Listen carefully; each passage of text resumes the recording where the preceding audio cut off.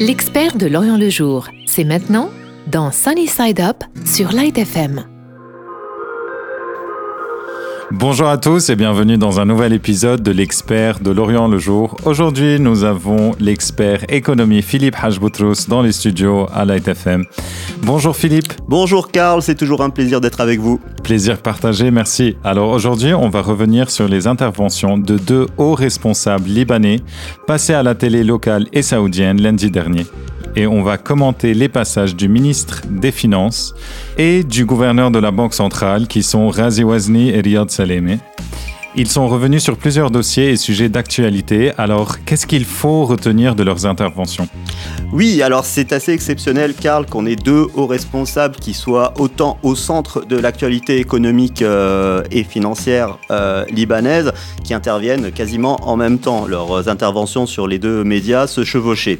On va essentiellement se concentrer sur celle de Razi Wazni, donc le ministre des Finances, qui a annoncé plusieurs choses et qui d'ailleurs le même jour avait fait savoir qu'il avait signé le projet de loi instituant la fameuse carte de financement qui est supposée remplacer l'ancien système de subvention sur les importations existants et qui était financé par les réserves hors devises de la BDL. On va commencer par ce sujet-là. Donc la carte de financement, Razi Wazni en a transmis certains contours lors de son intervention sur la télévision locale. Tout d'abord, il a dit que, pour des raisons de forme en termes de finances publiques, ce serait donc le financement, enfin le projet de cette carte serait inscrit dans le budget de 2021, qui n'a pas encore été élaboré ou voté, mais que ça ferait partie intégrante de ce budget-là, quand la formation du gouvernement sera éventuellement débloquée et que les choses pourront avancer.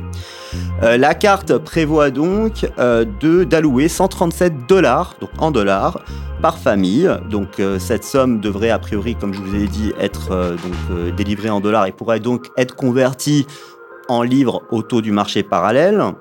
Ce qui rajoutera de sa valeur pour les 750 à 800 000 familles à qui elle est destinée. Donc ces 750 à 800 000 familles représenteraient 80% du total des familles libanaises, toujours selon le ministre, qui souligne néanmoins que les informations, enfin les statistiques sont assez incomplètes pour pouvoir l'affirmer avec précision. Et surtout pour identifier les 20% restants qui ne bénéficieront de rien, peut-être parce que leur niveau de revenu est suffisant ou parce qu'ils encaissent une partie de leur revenu en dollars. Donc cette carte qui donnera $137 par famille par mois aura un coût, ce sera 1,35 milliard de dollars par an, toujours selon le ministre. Ce qui nous amène au deuxième problème, comment financer cette somme alors que le pays est le nez dans l'eau financièrement depuis un bon moment déjà. Deux pistes ont été évoquées par le ministre. La première, c'est financer également via les réserves les réserves de devises de la BDL.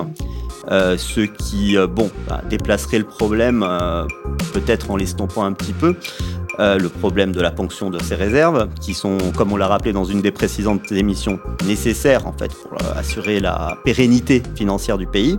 L'autre piste a été évoquée donc par le ministre Wazni lors de son entretien.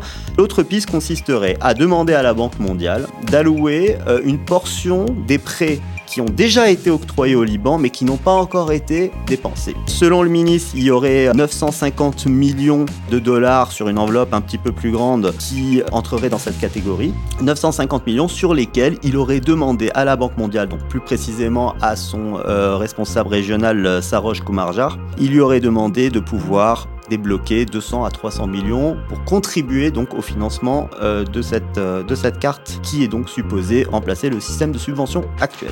Deuxième sujet et lié à celui-là que le ministre a adopté, c'est la question de la rationalisation des subventions existantes. Donc, je rappelle, ce sont des mécanismes qui permettent aux importateurs d'acheter à la BDL des dollars au taux officiel pour pouvoir payer leurs fournisseurs à l'étranger. Ça leur permet en fait de limiter l'impact de la dévaluation de la monnaie sur les importations et donc sur les prix.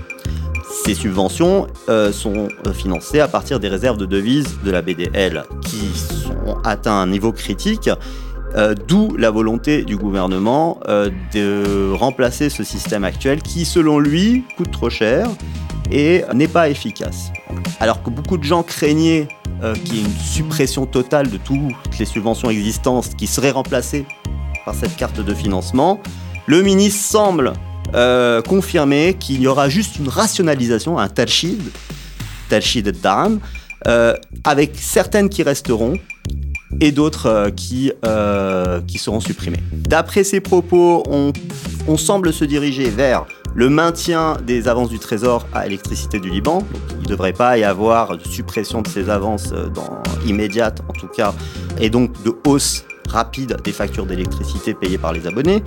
Et les subventions sur le blé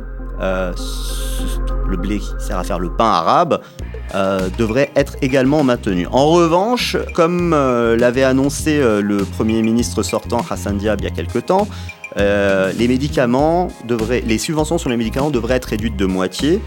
On ne connaît pas vraiment en fait le détail de comment ça va être fait, mais c'est l'objectif qui a été en tout cas annoncé par le ministre hier. Et les subventions sur les denrées alimentaires devraient être complètement supprimées.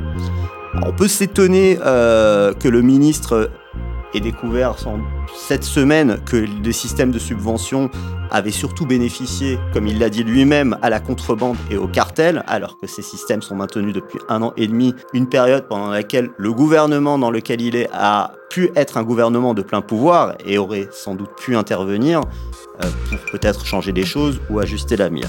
Toujours est-il que d'après le ministre, la rationalisation des subventions devrait faire diminuer sa facture annuelle de 3 milliards de dollars, qui passera à ce moment-là de 6 à 3 milliards par an. C'était les points essentiels qu'on pouvait retenir de l'intervention du ministre, avec plusieurs arguments qu'il a également avancés pour défendre son action en tant que ministre sortant, enfin l'action de son gouvernement, en disant que ça faisait un moment qu'il était démissionnaire, donc il est démissionnaire depuis le 10 août, et qu'il y avait plein de choses qu'il ne pouvait pas faire, comme relancer les négociations avec le FMI, ou solliciter plus d'assistance financière internationale.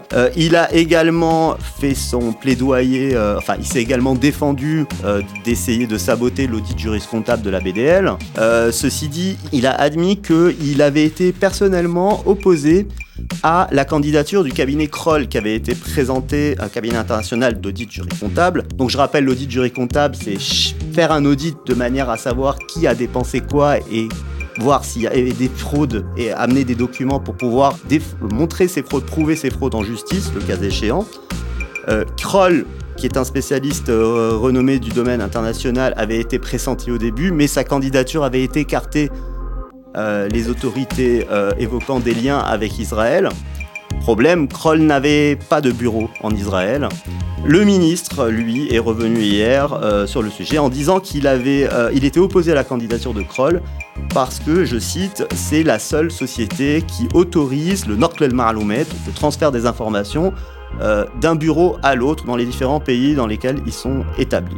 Un argument qui peut peut-être se défendre, on n'a pas les détails, mais qui selon certains experts ne tiendrait pas vraiment la route, étant donné que la confidentialité, la protection de la confidentialité des données est une partie intégrante, c'est un élément essentiel des services que proposent les cabinets d'audit juriscomptable. Donc, c'est une affaire à suivre. Pour l'instant, en tout cas, Kroll n'a pas fait de réaction publique à ces déclarations. Et en ce qui concerne Riyad Salameh, le dirigeant de la Banque centrale, alors, on va revenir plus rapidement sur cette intervention qui devait avoir lieu la semaine dernière à l'origine, mais qui a été décalée en raison de l'effervescence diplomatique liée aux déclarations du ministre, de l'ex-ministre désormais des Affaires étrangères libanais, M. Wahbe, vis-à-vis de l'Arabie Saoudite en général, des autorités saoudiennes en particulier.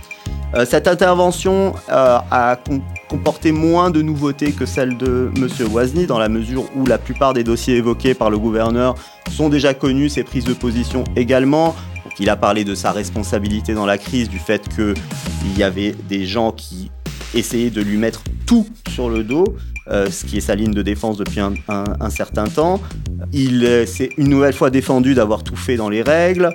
Il s'est défendu également par rapport aux procédures judiciaires qui ont été lancées à l'étranger à son encontre pour des faits pouvant être répréhensibles, des choses qu'il aurait fait en tant que gouverneur, mais pour son compte personnel, qui constitueraient en fait des infractions vis-à-vis des lois de certains pays.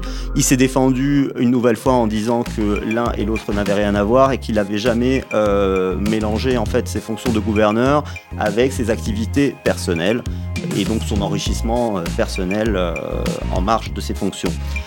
Ce sont des choses, encore une fois, qui doivent être vérifiées par la justice. On peut, parmi les quelques nouveautés qu'il a un petit peu développées, reparler du mécanisme qu'il a évoqué il y a quelques semaines et qui consiste à rendre à une partie des déposants les plus modestes, donc dont les dépôts sont inférieurs à 50 000 $, à rendre leur argent, à permettre aux banques de leur rendre leur argent, avec une partie qui serait donnée en dollars et une autre partie en livres au taux du marché parallèle.